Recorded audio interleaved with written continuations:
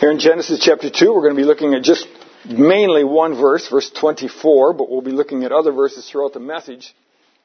But in Genesis chapter 2, we're going to be looking at the subject of a biblical worldview of morality. You know, we've looked at several different topics on a biblical worldview, and I hope you can see the purpose of looking at this. We live in a world where most people do not have a biblical worldview of anything in life. And we've looked at God and how we need to be able to say, yes, there is a God without any question. I know it. I can see it. I can prove it from the Scriptures. I can prove it in my own heart. There's all kinds of evidence that there's a God. And that we can believe that the Bible is true. We can depend upon it. We can say, yes, this is God's Word, and it will guide us and lead us, and we can depend upon it. And that also the Bible is sufficient. You know, sometimes people say, well, yeah, I believe the Bible, but I don't know whether it can really answer all the needs of my life today. There's all kinds of things. This is, it's 2,000 years old. How can the Bible really meet my current needs today? Well, the Bible does, and we saw that. Then we saw how the biblical worldview of life, how that life comes from God. And God is the giver of life. And all that has to do with life comes from God and is around God. And then last week we looked at creation and origins and how that God is the author of all that is in our world today, all that we see around us. God is the one who created it all. And that is very significant because all around us we're bombarded in our world with the philosophies of evolution and how that it all evolved over millions and billions of years and that the earth is really billions of years old. And the Bible says the earth is only about 6,000 years old. And that God created it all. And why do we believe that? How can we defend that? But there's one topic we're going to look at this morning that is one that all of us have been influenced by, and it is permeating our society, and that is an unbiblical view of morality. And it is important that we grasp a hold of this and see it from God's perspective.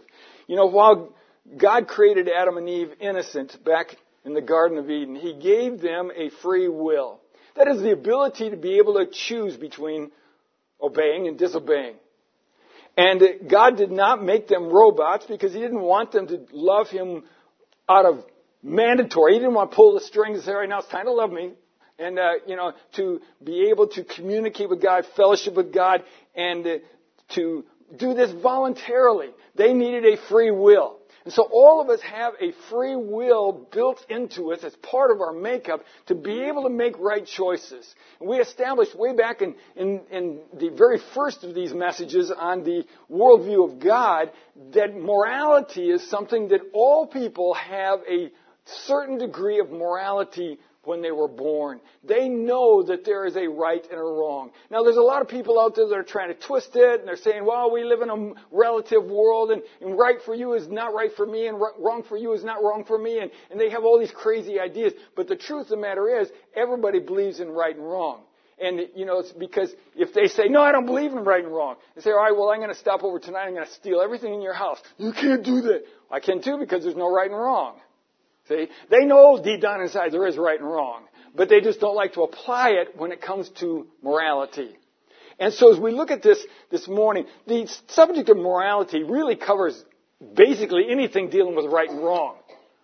But we're going to focus our attention primarily on asexual morality, because this is the area that seems to be the greatest, well, perhaps not the greatest perversion of morality in our world today, but a big perversion of morality or a distortion of morality in our world today.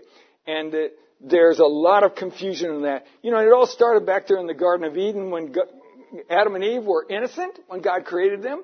They lived in a perfect utopia. It's hard to, our mind can't grasp that. We cannot imagine living in a place where there was absolutely no sin, nothing bad, nothing wrong. Everything was right, and God was in control. And we could communicate and talk with God on a regular basis, walking in the garden. That is so beyond our comprehension that we just can't even really grasp that. But what a wonderful reality that was for Adam and Eve.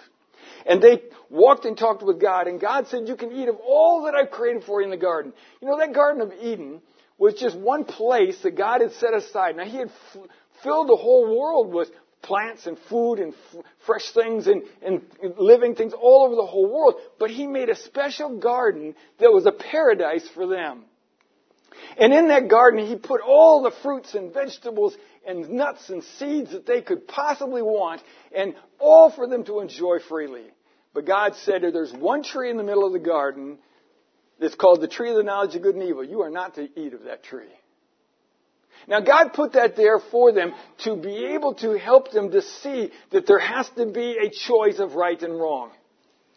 And Adam and Eve, they lived fine for a time, but then Satan came along working through that serpent in the garden, and that's another whole story of, how did they talk to this serpent and not run away in fear?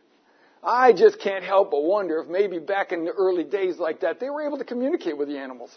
Don't know, that's just a perhaps. But anyway, Eve was speaking with the serpent, and the serpent deceived her, and she took of that tree. He said, God will not kill you. You will be able to find out what is good and bad if you'll eat of that tree. And God said, don't. But they did it anyway, and Adam was there with her, and he took it. Adam was not being the leader in his family. And Adam's let her take charge. She took the fruit. He ate with her, and they plunged the human race into sin. And as a result, all of us struggle today. Every human being that has ever been born struggled with sin, except Jesus Christ, who is the perfect Son of God. Now, they ate of that tree, and they did get to know what good and evil was, but in a wrong way. God didn't want them to know that. God wanted them to live in innocence. And now they knew good and evil. And humans still, deep down inside, have an innate sense of morality. But it's been distorted. Many people today like to live in what they would consider amorality. No morality. I'll do what I want to do. But in reality, it's not an amoral society we live in. It's an immoral society. It is against God's rules. God said, I'm going to set the rules. And this is what is right, this is what is wrong. And when it comes to this topic of sexual morality, there is a lot of confusion in our world and a lot of distortion in our world. And if you listen to the media or watch television, you are being bombarded by the advertisements that are promoting it, and it has probably contaminated some of your thinking. And so I challenge you this morning to listen carefully and think about the biblical morality so that you can put up your guard. There may be a need for making some changes in your life to protect yourself from the influences of the amoral and immoral society that we live in. But you let God work in your heart as we dig through this morning. Genesis chapter 2, and I want us to begin reading in verse number couple of verses before our text, verse number 21. And the Lord caused a deep sleep to fall upon Adam, and he slept. And he took one of his ribs and closed up the flesh instead thereof. And the rib which the Lord God had taken from man made he a woman, and brought her unto the man. And Adam said, This is now bone of my bones and flesh of my flesh. She shall be called woman, because she was taken out of man. Therefore shall a man leave his father and his mother, and shall cleave unto his wife, and they shall be one flesh. And they were naked, and the man and his wife, and were not ashamed. As we look at this passage here, this passage gives us, first of all, some insight. It first of all helps us to see that God has the right to make moral rules. God has the right. Now, why does God have the right? Well, He's the creator of all things. We saw that in Genesis 1:1. In the beginning, God created the heavens and the earth. God has the right to make the rules because He is the creator. And if you make something, let's just say you create something, you make something, you design something, you put something together. Some of you like building things out of wood. Others, you make little hobbies of things. Whatever you make, you have the right to do with it what you want because you made it. It's yours. And that's the way it is with God. God looked down on the universe that He created, and He says, it's mine. I made it. I can do what I want with it. And God said, I'm going to set some rules. Now, when God set these rules out here, God being the God that is perfect, made good rules. And let's just turn that around to see how the wrong worldview can really mess things up.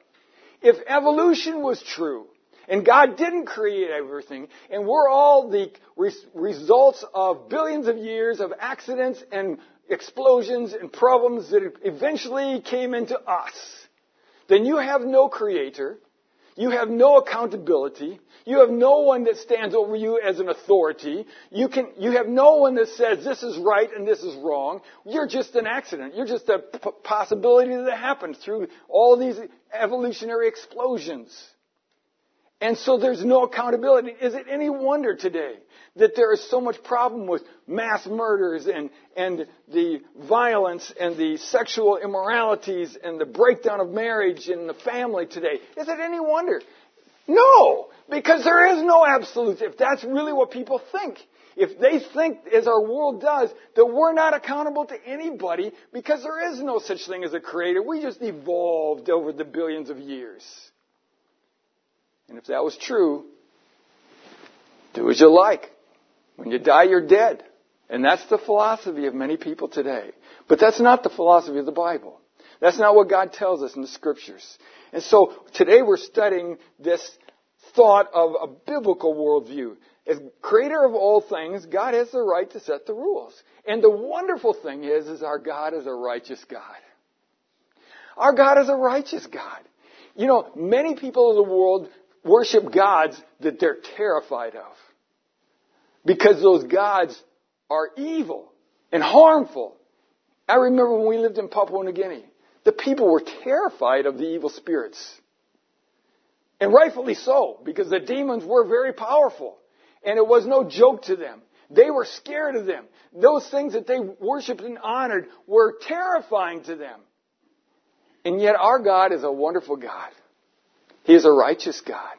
He is a loving God. He is a God who cares about us. He has fashioned us in a wonderful way.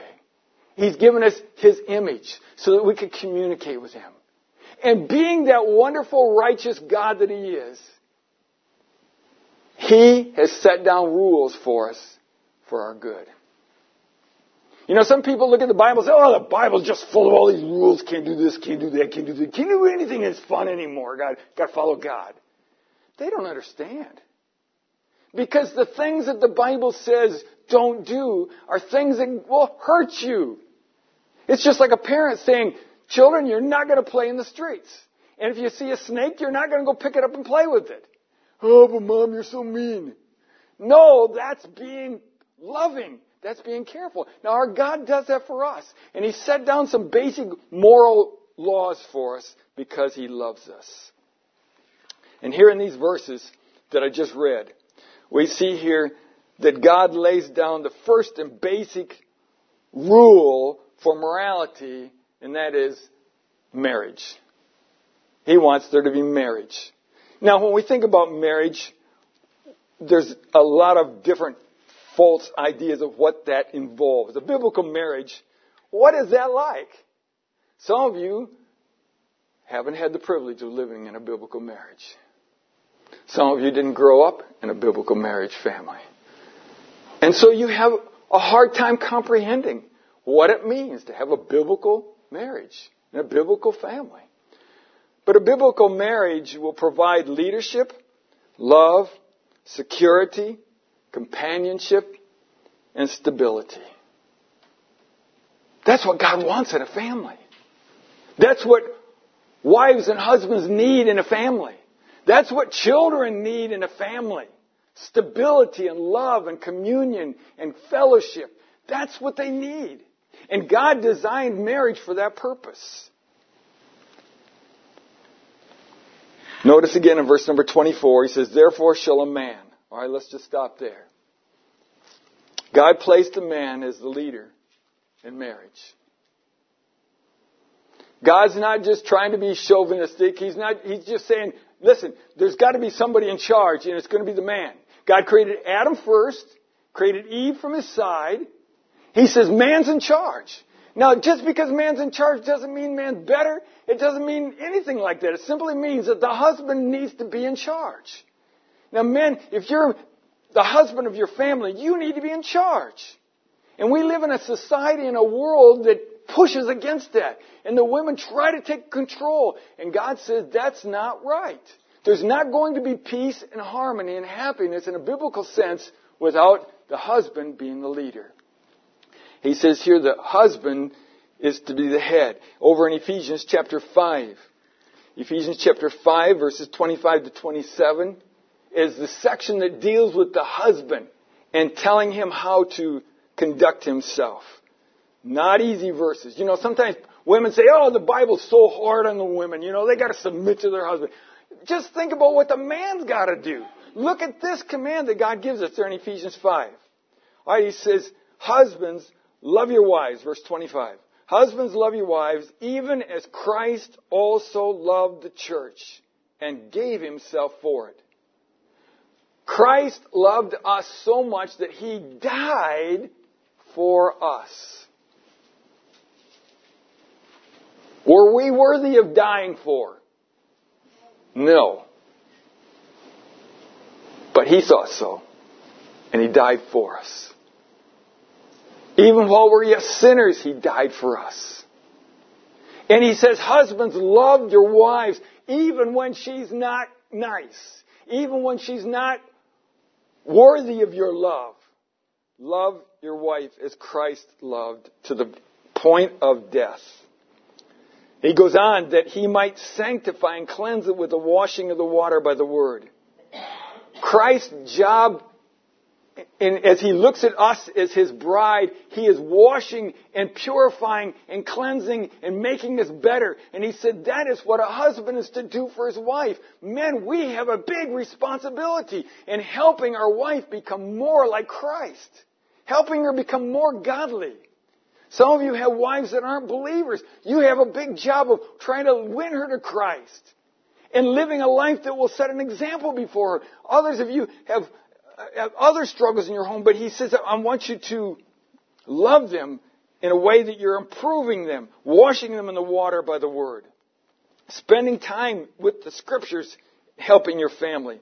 As Christian husbands, we ought to be reading the scriptures with our wives to help them to grow and explaining the scriptures to them to help them to become more like Christ. And he says that he might present it to himself a glorious church, not having spot or wrinkle or any such thing, but that it should be holy and without blemish. It's a big responsibility, man. To become the kind of a husband that is going to make my wife more holy, more without blemish, more clean, more pure, more godly. That takes work. And it's not an easy task. So anytime the women say, oh, we got the hard part. No, the men have got the hard part. God says, women, follow his example. Men, you better lead. That's a big responsibility. Huge. But then he goes on. And he says, back in our verse, in Genesis 2:24, therefore shall a man leave his father and his mother. God says here that the man is to step out and that he is to find a wife. The marriage union is a voluntary union. It's not mandatory in the Bible that everyone gets married. Although that is the expected norm, it is not mandatory. But God said this is what is mandatory for morality. If you're struggling there, you read in 1 Corinthians chapter 7, he says if you struggle with your mind morally, you better get married. And that's the right thing to do.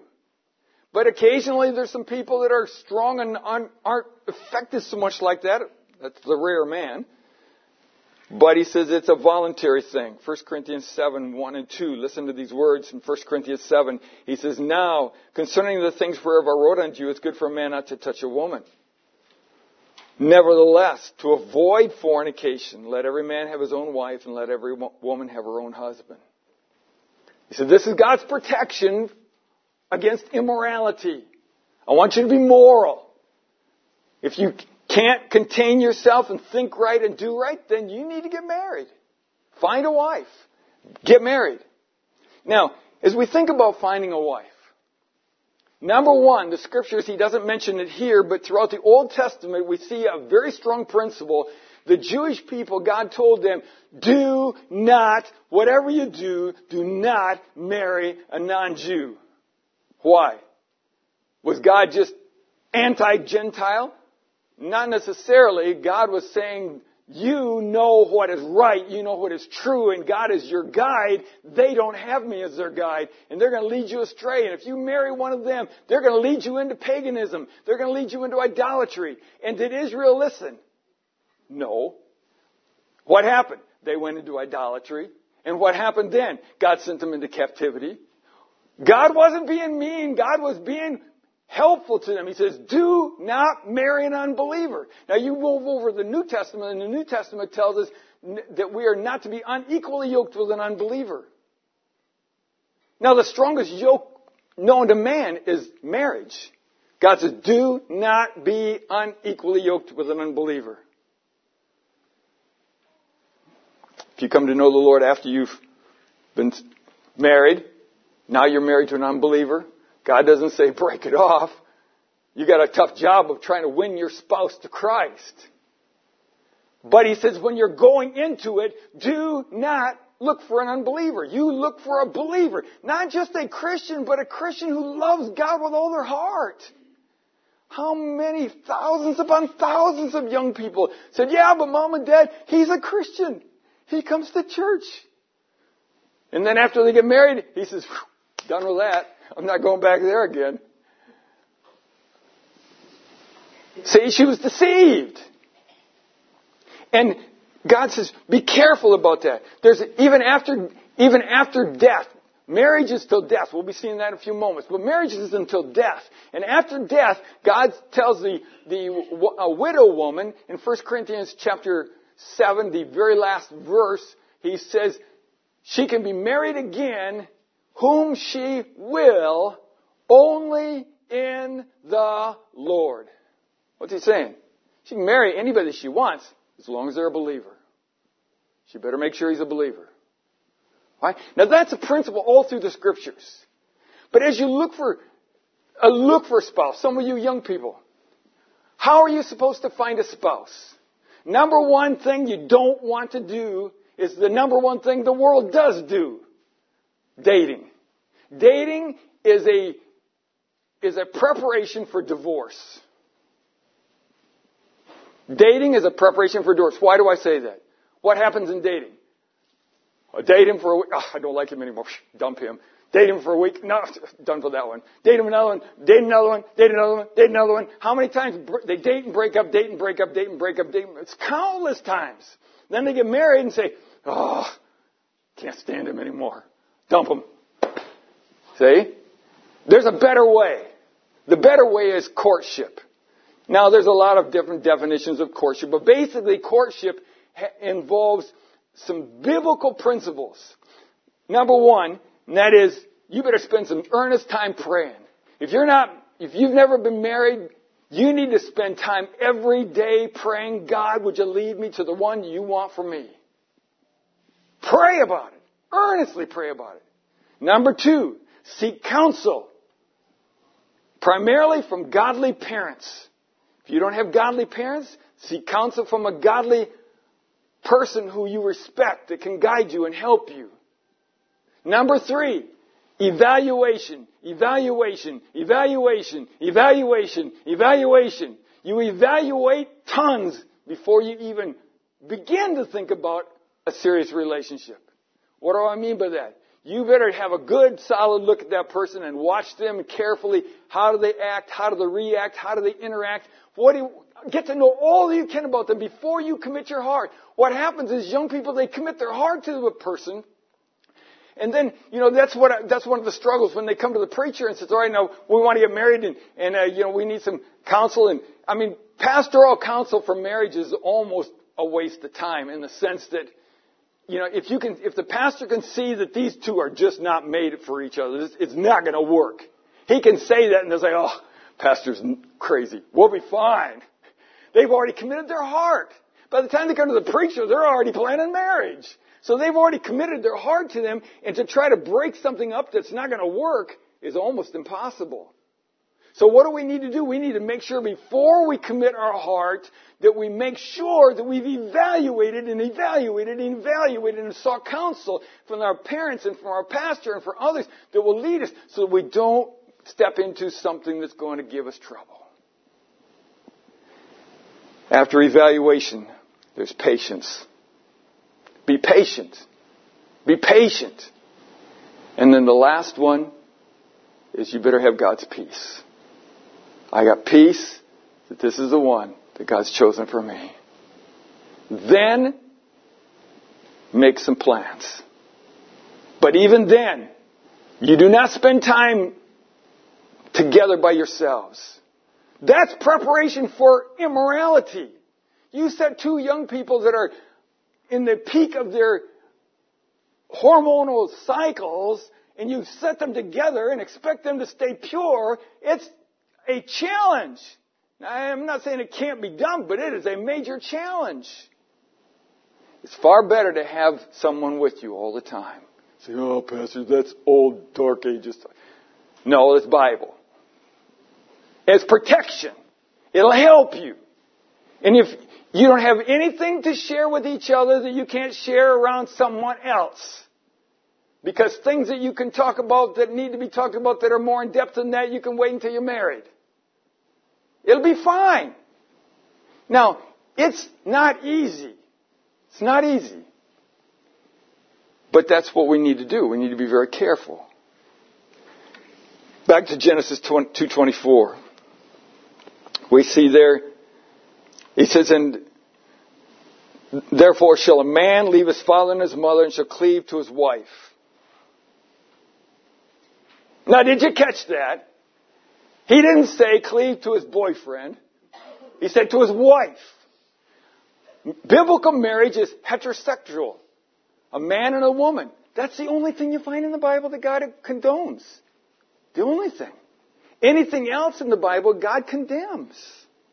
All right? Now, that's not what the world says.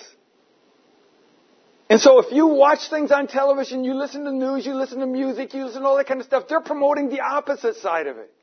What is God saying? God's saying, this is what our plan from the beginning, that's what I want you to follow. God was very clear about that in the Scripture. We find also that, right along with this, that it says, and a man shall leave his father and his mother and cleave unto his wives. Is that what it says? No, it says cleave unto his wife. It's a not polygamy. It's more the single here. What was the word? Monogamous. All right, it's a monogamous relationship. It's not a polygamous relationship. And they say, yeah, but Pastor, there's a bunch of people in the Bible that had more than one wife. Yeah, and you name one of them that didn't have problems. They all had problems. And some of them had a lot of problems. And the more wives they had, the more problems they had. Solomon had more than anybody else that's mentioned in the Bible. And Solomon had more problems than you can shake a stick at. And Solomon was a curse upon Israel. Because he brought idolatry into Israel for all of his wives. He set up altars to the false gods. He introduced idolatry into Israel because of his wives. Exactly what God told him not to do. Polygamy is not the answer. One wife, one man for life. That's God's plan. And that's what is right. Then notice here once again, therefore shall a man leave his father and his mother and cleave to his wife. Leave father and mother. We find that this is a forming of a new family. When husband and wife leave mom and dad, they begin a new family unit. That's God's plan. That's God's focus. That's what God intended. Jesus affirmed this in Matthew chapter 19. Flip over with me to Matthew 19. I'm going to spend a couple of times there, so I want you to see this with your eyes. This is a very important passage. Matthew chapter 19. Look at verses 5 and 6. Matthew chapter 19, beginning with verse number 5. And said, for this cause shall a man leave father and mother, and shall cleave to his wife, and they twain shall be one flesh. Wherefore there are no more twain, but one flesh. What therefore God hath joined together, let not man put asunder. All right, so he says here that they are to form a new family. They're no longer two, they're now one. That's God's plan. And then we see another aspect of that plan is that it was to be permanent. He is to cleave unto his wife. And then we see there again, Jesus affirmed this. He said, what therefore God hath joined together, let not man put asunder. He said it is a permanent unit. It is a permanent bondage. It is something that is not supposed to be stopped. It is supposed to continue on. And so we need to understand what God said and follow what God said in this. God hates divorce. Now, God doesn't hate divorced people, but God hates divorce. And if you've been through a divorce, you know the heartache, you know the splinter, you know the pain, you know the sadness. You ought to hate divorce too. Divorce is painful. Anybody that's gone through one knows the pain of it. It's agonizing. And God says, in Malachi 2, verse 16, says there that God hates putting away of divorce. God said that marriage was a one flesh union, sealed by God. Back there in our Genesis text, and then again in Matthew, he says there in Genesis that they shall be one flesh. Matthew says, Jesus was saying here, they twain shall be one flesh. What therefore God hath joined together, let not man put asunder. God joins them together. You say, well, I wasn't married in church. That doesn't make any difference where you were married. If you were legitimately married, God joined you together. When we lived in Papua New Guinea, some of the village people were confused, and they said, well, I don't know whether I'm really married or not, because, I didn't get married in church. We just had a village marriage. I said, well, did everybody in the village know you were getting married? Yeah. Did you have a, gathering on that day and you had a big feast or something? Yeah. Well, then you're married because it was a setting aside. You joined together. They didn't know anything about saying all the little vows and, until death do us part and all that kind of stuff. But they knew that they were joining together, and that's going to be my wife and she's going to be my husband, or he's going to be my husband for the rest of time. They knew that. And so God is the one that joins them together. They become one flesh. That one flesh has probably got a couple of aspects to it. One's the physical side, but there's also another sense in which God joins them together into a unit that has not been there before. And God does this to strengthen and to form that marriage union like He wanted. Marriage is God's plan for producing offspring. There in Genesis, we don't see that mentioned immediately, but God does tell them to be fruitful and multiply in another passage right close to that. But one of the key passages of that is in Psalm 127. Psalm 127 is an awesome passage on this. Psalm 127, verses 1 and 2. Psalm 127, no, not 1 and 2, 3 and, let's see here, Psalm 127, 3. Psalm 127, 3. Lo, children are an heritage of the Lord, and the fruit of the womb is His reward.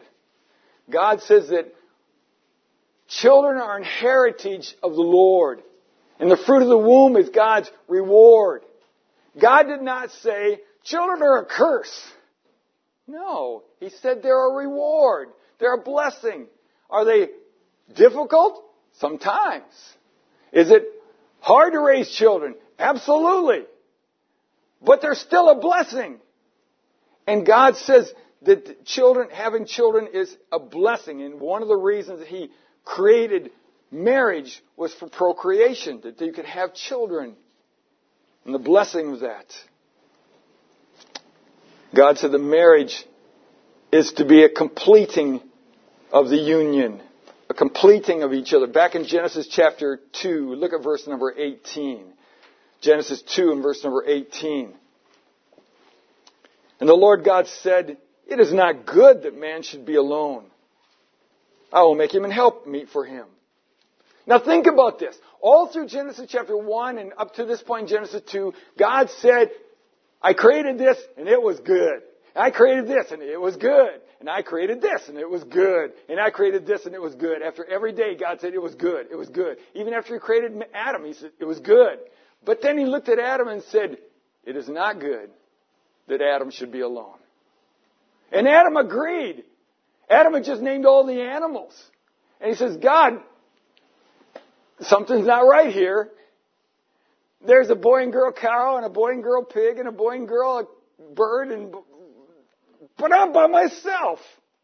And God said, "It is not good." And He took created Eve from Adam's rib and put them together because it was not good for them to be alone. And He created Eve to be his helpmate. The word help means to be a helper. Meet, the word meet there has to do with being parallel, being a companion or a completer. And He made so that the wife was to be the completer, the parallel completer for her husband. Men, if you're married, you know deep down inside you need completion. We're not all we ought to be. There are many things. My wife completes me in so many ways that I can't even count them all. Because I come short in those ways. And she excels in those things. And working together as a team, we can become a much more productive home unit. Because we work together at completing each other. And that's what God wants. And He said that's what the wife was for. He created the wife to complete her husband. Ephesians chapter 5 and verse number 22 says, "Wives, submit yourselves unto your own husbands as unto the Lord."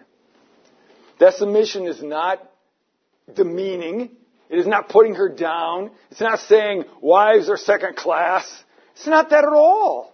Not at all. I mean, you look at any successful business, they've got somebody that's in charge. If you have a multiple leader, you have problems because there's conflicts. People don't think alike. There's got to be somebody that's in charge. And God says in the home, it's going to be the husband. And the wife is his completer, working side by side with him to complete him and make him all that he ought to be. So God has placed him there. But yet we find that God says that the wife is to be submissive to him.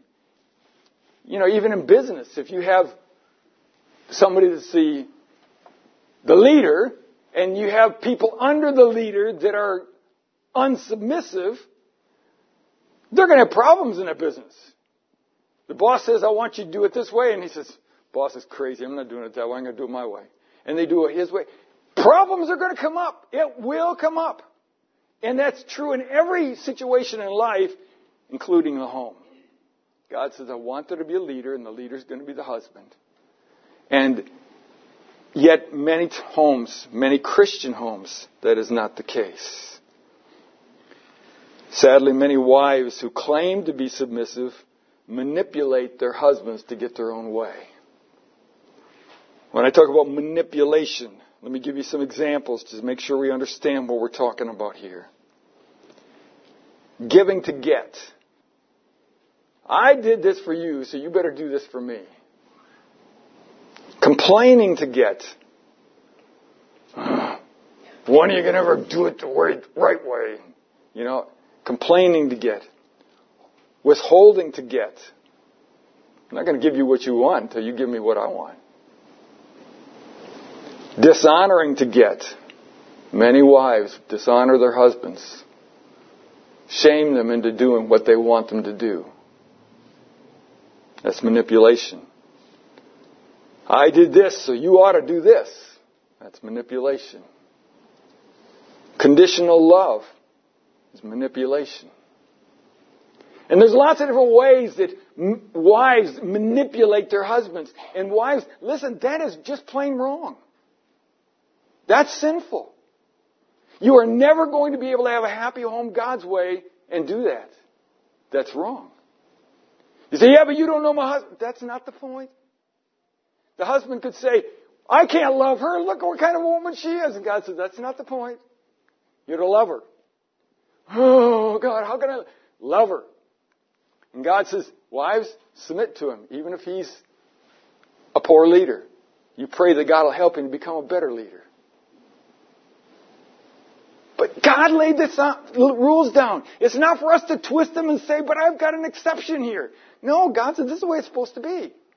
So if we're going to have a biblical worldview of our morality, we need to follow God's leadership. And God said, for a happy home, men, be men and lead. And wives, be submissive and complete your husband. That's what God wants. God's not trying to be mean. He's just saying, I created you. I know what's best. This is the way it's going to work. We've all purchased something along the way in life and tried to figure it out ourselves without reading the manual. I mean, I don't think I'm the only one that hates reading manuals. All right? And you try to figure it out and say, it's just not working right. I'm going to take this thing back. Did you read the manual? No. Well, read it. Oh, yeah. What do you know? I missed some things here. And that's the way it is in life. God says, it's not going to work unless you read the manual and follow the manual. Then it'll work. So we need to make sure we do things God's way. God confirmed sex in marriage. Back in 1 Corinthians chapter 7, verse number 2. 1 Corinthians 7, verse number 2, we read that verse there where he said that they were to marry and to avoid fornication. 1 Corinthians 7, verse 2. Therefore, nevertheless, to avoid fornication, let every man have his own wife and every woman have her own husband. Marriage is right. Fornication is wrong. What is fornication? Well, fornication is any kind of sexual immorality outside of marriage. It's wrong. 1 Thessalonians 4 verse 3 says, for this is the will of God, even your sanctification, that ye should abstain from fornication. Abstain from fornication. Marriage is right and adultery is wrong. Adultery is sexual intimacy with someone other than your marriage spouse. One of the 10 Commandments. For Exodus 20 verse 14, thou shalt not commit adultery. Hebrews 13:4, marriage is honorable in all and the bed undefiled, but whoremongers and adulterers God will judge. There's no getting around the fact that living with a partner without being married is sin. No other way to look at it, biblically. Marriage is right. Perversion is wrong. Turn with me back to Leviticus chapter 20. Leviticus chapter 20, third book of the Bible. Leviticus chapter 20. Look at verse number 13. Leviticus 20, verse 13. If a man also lie with a mankind, as he lieth with woman, both of them have committed an abomination, and they shall surely be put to death. Their blood shall be upon them. So God, in the very early portions of the Bible, very clearly states that perversion of marriage was wrong. We read it more up-to-date New Testament passage of that very clearly in Romans chapter 1. Romans chapter 1 and verses 25 to 27. Romans 1:25. God speaking to those who have rejected Him, and He said that who changed the truth of God into a lie and worshipped and served the creature more than the Creator, who is blessed forever. Amen. For this cause God gave them up unto vile affections. Even their women did change the natural use of that into a man. Changed their natural use into that which is against nature. And likewise also men, leaving the natural use of the woman, burned in lust one toward another, men with men, working that which is unseemly, and receiving in themselves that recompense of their error, which was meet. Now the word change there we see in verse 25 and also in verse 26. If you look up the meaning of that word change, it has the idea of changing in the sense of exchanging. Exchanging. They're exchanging the truth of God for a lie. They're exchanging morality for immorality. They're exchanging right for wrong. We ask ourselves a very important question. Why is this increasing in our world today?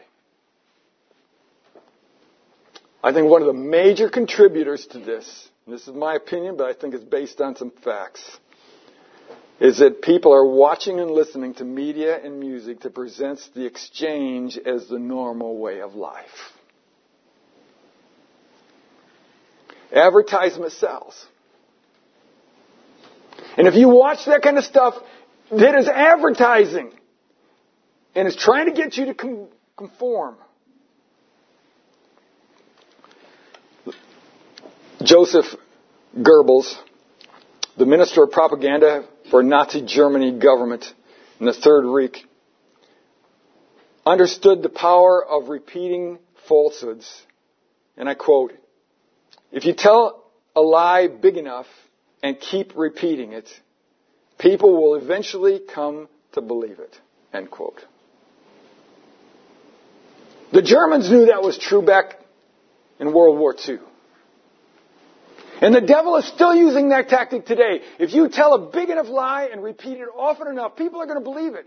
And he keeps telling people all the time on all the media that it's okay not to follow God's word. It's okay to be disobedient to God. It's okay to live your own life and do your own thing and have any kind of morality you want. It's okay, it's okay, it's okay, it's okay. And if you listen to that long enough, what's going to happen? The same thing that's going to happen if you go out in your garden and work all this week with your hoe, and you're out there working all day long with your hoe, what's going to happen? You're going to get blisters on your hands. And by the end of the week, those blisters are going to turn into calluses.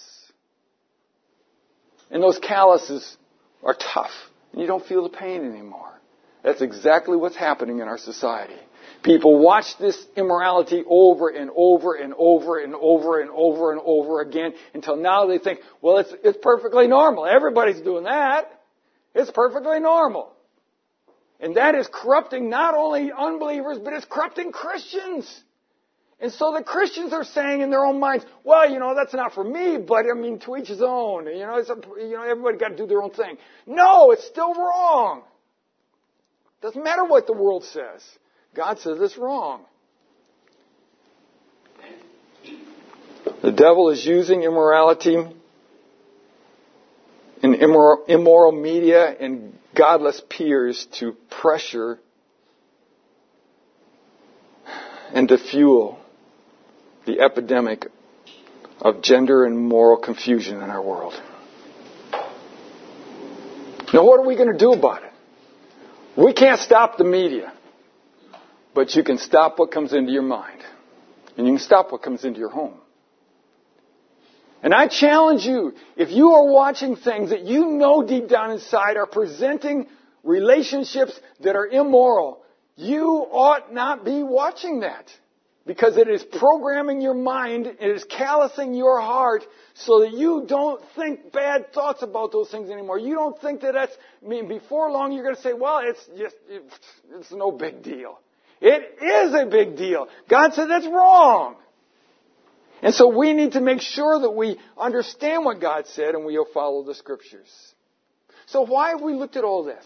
Because in our world today does not have a biblical worldview of morality. The world today says everybody can do whatever you please. You sleep with anybody you want to. You can live any way you want to. You can do any kind of lifestyle you want to. It's all up to you and nobody can tell you it's wrong. It's okay. And God says, no, I love you and I have set down some rules. And my rules are that morality needs to stay within marriage. You need to keep it within marriage. Not before marriage, not after marriage, not outside of marriage. You need to keep it in marriage. And God laid down the rules because He loves us. He's not trying to be hard and mean. He's doing it because He knows what is best for us.